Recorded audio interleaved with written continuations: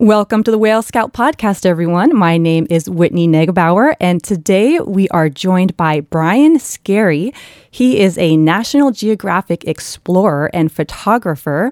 Today we're going to be talking about Secrets of the Whales. It is a new 4-part series set to air on April 22nd on Disney+.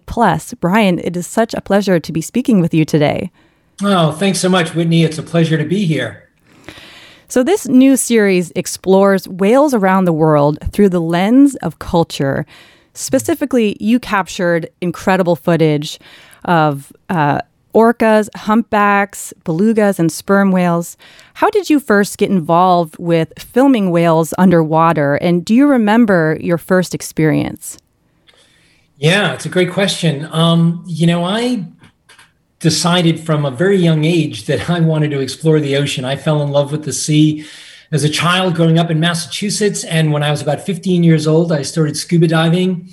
I remember watching the old Cousteau documentaries and reading National Geographic magazine. So it was maybe a year or two after that I attended a dive conference and I saw photographers and filmmakers presenting their work. And I often describe it as an epiphany where I realized I wanted to be a storyteller with a camera. It was a very lofty dream coming from this little working class town, didn't know how to do that. But finally that did happen, and I started working for National Geographic in 1998. But my very first whale encounter happened in 1985 in Cape Cod Bay. I had been out diving a shipwreck and came up from the dive still wearing my dry suit, took my tanks off and so forth. And we heard over the marine radio a lobsterman who was calling the Coast Guard because he said he had a whale entangled in his lobster trawl line, the line that connects all the lobster pots. So he was leaving, so he, I guess, went away in his boat, but we took the coordinates down. I went over there, found the whale on the surface, and did a very foolish thing. I was still wearing my dry suit. I jumped in with a knife and attempted to, and finally was able to successfully disentangle that whale. That's a very dangerous thing to do. Nobody in their right mind would do it, and I didn't know back then. But that was my first whale encounter. It was a juvenile humpback, maybe 20 feet long, and I was enamored with whales. So during my career, whenever possible, I've sort of found a reason to do stories about whales. The first big whale story I did for National Geographic magazine was in 2008 about right whales, the North Atlantic right whale, the most endangered whale in the world, and compared and contrasted them with their southern cousins, the southern right whales. I went to the subantarctic of New Zealand, a new population that had never been photographed before. And in the decade or so since that story, I was very interested in doing a multi-species story, but the trick was finding the right narrative, how I would connect the dots. And ultimately, I settled, after reading a lot of science papers and talking to researchers, I settled on this notion of culture. And that was the story that I wanted to tell.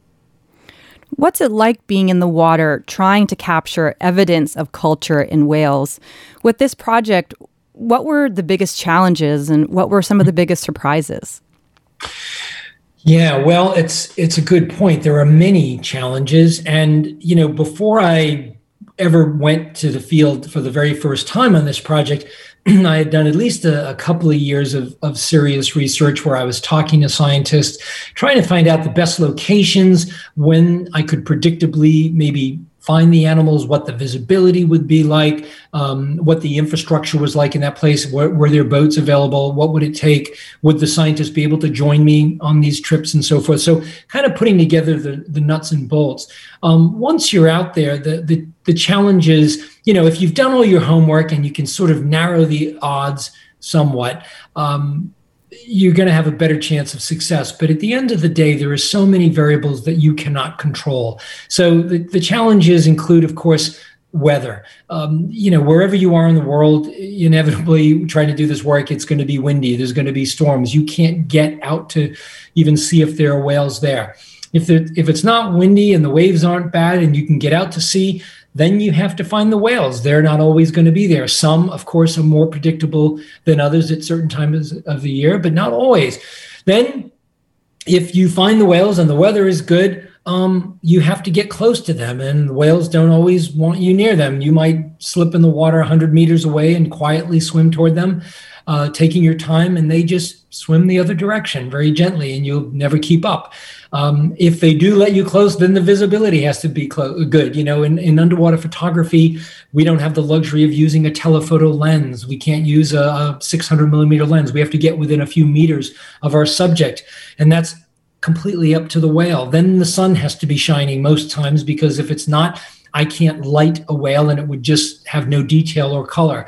Ideally, they are doing something interesting. If it's about culture, we want to see them interacting. So, if you do the Venn diagram of all the things that have to line up, you end up with this tiny little bullseye in the middle. But that being said, 3 years, 24 locations. We were very blessed, very lucky. We got everything that we wanted and much more. So obviously, any whale can outswim a human. So how do you logistically get in the right place at the right time? And have you ever felt threatened being so close to a whale? You're right. Any whale could easily leave me or any of us that do this in their wake, and they often do. So it's really not about, it is about getting in the right position, but only from the standpoint of never approaching too close with a boat. We try to keep our distance, and that means we have to swim a lot further. The work that we're doing for, I guess, maybe 95, 98% of the time is free diving. We're just snorkeling. We're not using any kind of scuba. The bubbles might scare the whales, and just being encumbered with, 50 or 100 pounds of equipment would slow us down. We wouldn't be very nimble. So it's really completely on the whale's terms. We're never going to necessarily position ourselves in a way that will, sneak up on a whale or allow them to maybe pass by. But those kinds of images and scenes are less interesting. It's really, the magic happens when you are able to get close. Obviously, the whale knows you're there. You're not surprising them. And they are engaged in some behavior, either with other whales or possibly with you, but more interesting with the other whales. You're capturing some sort of social behavior or culture, as we say. So those are sort of the way the logistics work, at least for me. And have you ever been really nervous in the water, or felt like, oh gosh, I made the wrong choice here? Yeah, well, I have, but not with whales. There have been some dicey moments with saltwater crocodiles, or being lost under polar ice where I couldn't find my exit hole. Or I remember doing a story in Ireland once, and I came up from a dive, and my dry suit in the dive boat didn't see me, and I drifted for 2.5 hours out to sea before being picked up by a fishing boat. I remember once in the South Pacific at night in an uninhabited island on a 5-week expedition, just about at dusk, being surrounded by more than 60 gray reef sharks, and that got pretty dicey. Had to kind of get out of the water as quickly as I could. So there have been dicey moments. That being said, I've never really had any of those with whales. I think whales are operating on a very different level. Not to say that they couldn't hurt you. Certainly an orca is more than capable of doing damage, but there's never been a recorded attack on a human in the wild. And I think there's a respect, there's a generosity, a politeness, if you will, with whales. They're very aware of me when I'm in the water. They, if I'm in a place where they're swimming by, they will actually lift a pectoral fin or move a tail. Now, I have to be vigilant. I have to look around. I have to be aware. You could get clocked by a tail or a pectoral fin if you're not watching, and you try not to get that close anyway. So, but that being said, yeah, I have to say I've never really been overly concerned. Cautious, yes. Vigilant, yes. Not necessarily afraid. During this project, what was the most surprising or exciting moment that you captured that just really, took your breath away? Oh, yeah. There's so many, really. In each episode, there are some of those moments. I mean, some of the ones that immediately come to mind, include the time with orca feeding on stingrays in New Zealand when we were there to capture, their international cuisine preference. I mean, the idea of culture is that they're doing things differently in different parts of the world, identical species doing things differently like humans, depending where they live. So the orca in New Zealand like to eat stingrays, and the ones in Norway like herring, or the ones in the Falkland Islands like elephant seal pups. So in New Zealand, we wanted to see this behavior that they have learned, that they're the only ones in the world that move into shallow harbors and mangroves, and they grab a stingray, they turn it upside down, immobilize it, and then feed. Well, not only did I get in the water and see that, I saw this female orca swimming toward me, but then she drops it in front of me. I go down to the bottom, I kneel on the sandy floor, wondering if she's going to come back. And sure enough, she appears out of the corner of my right eye and swims behind my back and emerges in my left vision, and then comes to a position directly in front of me. So there's the whale, there's the stingray, and me. And she's looking at me and looking at the ray and looking at me and looking at the ray as if to say, are you going to eat that? And then when I don't move towards it, she just gently goes down and picks it up. And, I'm able to get this scene of an orca with this ray hanging out of her mouth. At the opposite end of the spectrum, I was in the Norwegian Arctic on Thanksgiving Day. First time in my career when I had been away from home on Thanksgiving. And it's a cold, snowy, gray, dark day. We're days away from the polar night when it's going to be dark 24 hours a day. And I'm thinking about my family back home eating turkey and celebrating and wishing I was there. But we go out in the boat and here's this family of orca moving very purposely through the fjord. And I'm able to get underwater and see there's a mom carrying her dead calf, draped over her head in what appears to be a mourning ceremony. Very obvious grief, it would seem.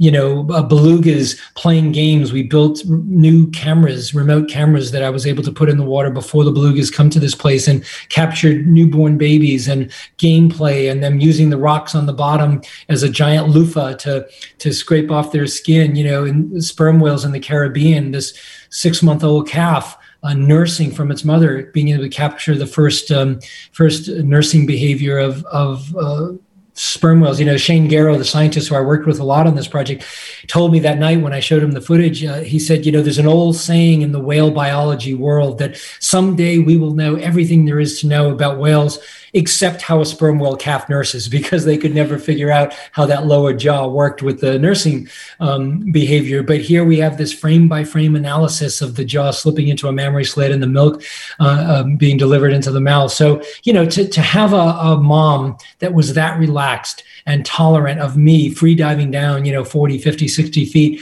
to come into their world was extraordinary. So not hard to pick one, but many wonderful moments.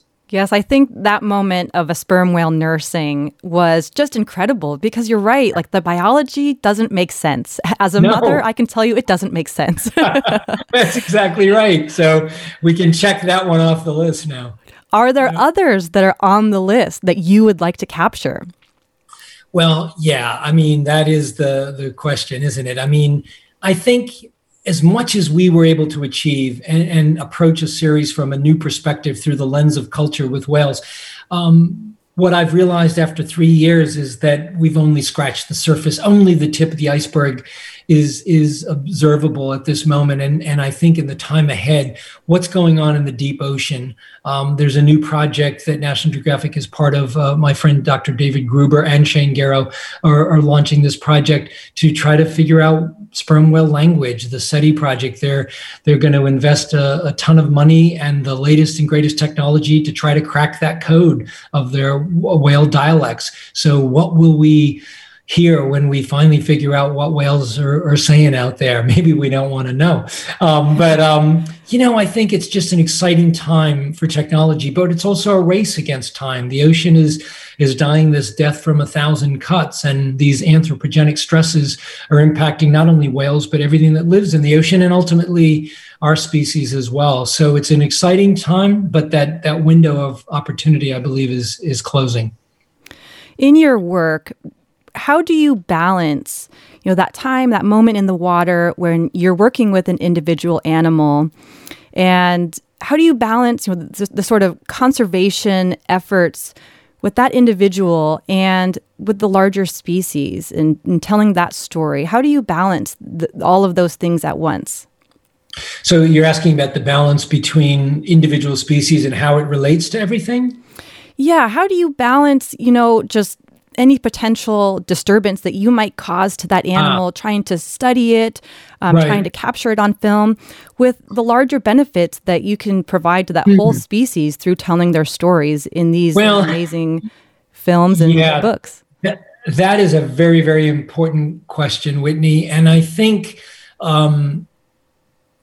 the welfare of the animal has to reign supreme. It's a slippery slope if we, as filmmakers, photographers, naturalists, scientists for that matter, if we say, well, the needs of the many outweigh the needs of the few or the one, I don't think we can sort of use that excuse. I think it takes time. And I realize that time is money and that not everybody can do this, but we can't force things either. The last thing I would ever want to do is negatively impact an animal, somehow stress it or make it feel threatened or give a bad impression. I often say that some of the whales that I'm seeing, like a humpback whale calf in the South Pacific, I might be the first human that animal's ever seeing. I want to be a good ambassador. I want to be a good representative. I go out of my way to not be threatening or to calm my heartbeat if I can do it and not be too excited. I don't want them to feel a negative energy. Maybe that's a bit extreme, but obviously, storytelling, using good science to tell important stories about nature so we better understand our world. I guess there is an argument to be made that the needs of the many would outweigh the needs of the few, but I don't personally feel that that's right. I don't think we can, use that excuse or rationalize that what we're doing is okay because it's going to make a difference. That is a slippery slope. I mean, things happen, inadvertently, you might be in a position and an animal gets too close to you and you have to back up and there's nothing you can do about it. And might that cause the animal a little stress? Possibly, So you have to be very aware and cognizant of your behavior, I think, in the water. And most operators that run ecotourism, the ones that I've worked with, are very good about this. They will bend over backwards to make sure that it's happening correctly. And I think that's the right approach. So along with the 4-part series that comes out on Disney Plus, you've also put together this lovely book. I got my copy in the mail just yesterday. And yeah, it's beautiful. Thank you. What is the difference between putting together a book with still photos and stories? What's the difference between putting something like that together and putting something together that's on film? Oh, wow. It's great. Well, I think all are equally important in their own realm. And when I created Secrets of the Whales and went around to the different divisions at National Geographic to sort of pitch it, one of my arguments was that this was an important story, that the notion of whale culture in many respects, in my opinion, is a game changer. If humans can see the ocean through the lens of culture with these charismatic animals that are exhibiting almost human-like traits, that changes our view. We don't unknow that. We might change our behavior as a result of that. It's not the kind of thing you can unknow. So there are different audiences, and you can do things with still photography that you can't do with video, and vice versa. Motion picture appeals to people in a different way, and having the beautiful music of Raphael's score in the episodes, the music and the sounds and Sigourney Weaver's narration. So that's all appealing to people on one level. But a book, I love books. I'm a visual person. I was inspired to become a photographer by another underwater photographer's book, a guy named Bill Kurtzinger, who back in the 70s, I think, or early 80s, did a book called Wake of the Whale. That inspired me to do what I do today. So a book has a shelf life. It can last. The series, God willing, will be around for a long time, but my book might be there 10 or 20 years from now and inspire somebody else. And I'm telling very personal stories. The series is more about the whales. It's purely focused on them and their culture. I'm doing the same thing in the book, but it's more personal. I'm saying, this is what I saw. These are the experiences I had. And, take that for what it's worth. Maybe that inspires you. Maybe you say, oh, who cares? But at the end of the day, it's going to be something that you can sit with. You can have a cup of tea, a cup of coffee, and, revisit it over and over again. And I think a still frame, our brains process different than motion picture, for example. So I think, having the book, the 40-page cover story in National Geographic magazine, which will come out in another week or so, and the series all sort of do different things. But as a storyteller, it's wonderful to have all three. Yeah, I think the favorite part in the book is the behind the shot little sections where you get to explain what's going on. So it gives a little bit of your perspective as well. And I love that. And it includes information about dolphins and the right whales that you had explained earlier. Yeah, exactly. We expanded in the book. So the episodes on Disney Plus are going to focus on the 4 main species. But, with the book, I was able to go back and look at previous work, the work I did with dolphins and right whales, as you say, which expands it. And the lead story in the right whale chapter about Porter, the whale that, left the New England coast and journeyed across the ocean to Norway. Nobody could figure out why he was hanging out on that coast. And then years later, they discovered that there was a whaling factory in that place. And, these dyed-in-the-wool scientists who are very traditional had no other explanation, perhaps, than these whales are passing down stories. And Porter, the right whale, decided he wanted to go see where his ancestors had been killed and processed. So, we don't know if that's true, but even if there's a remote chance that it is, it's a story worth telling. Can you share a little bit more about what's going to be coming out in the National Geographic magazine? Right. So the magazine story is another variation on the theme. I think it's probably even a little bit more science-based. The writer, Craig Welch from Seattle, who's a fantastic science writer, natural history writer. I remember him calling me after he got the assignment, after my story had been approved, and he was asked if he would want to write it. He called me and we chatted for a while, and he instantly embraced the idea. I remember him saying, and there's a guy who's done a lot of natural history stories, a lot of science stories, many different species, permafrost and all kinds of animal stories. And I remember him saying, wow, Brian, I think he used the term game changer as well. He was like, if we can get people to see animal culture, how amazing is that?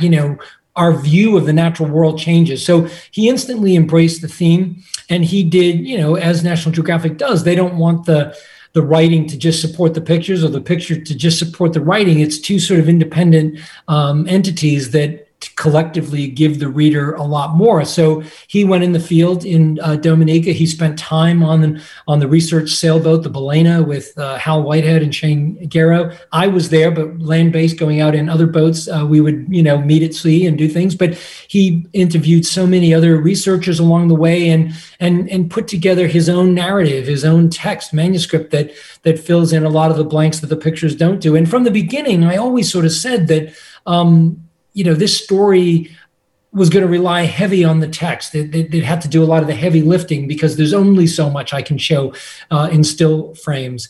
In the book, I'm talking more personal stories. The film is all about the animals and their motion and the cultures and all the things we're seeing. But the science has really come alive, I think, in the magazine piece.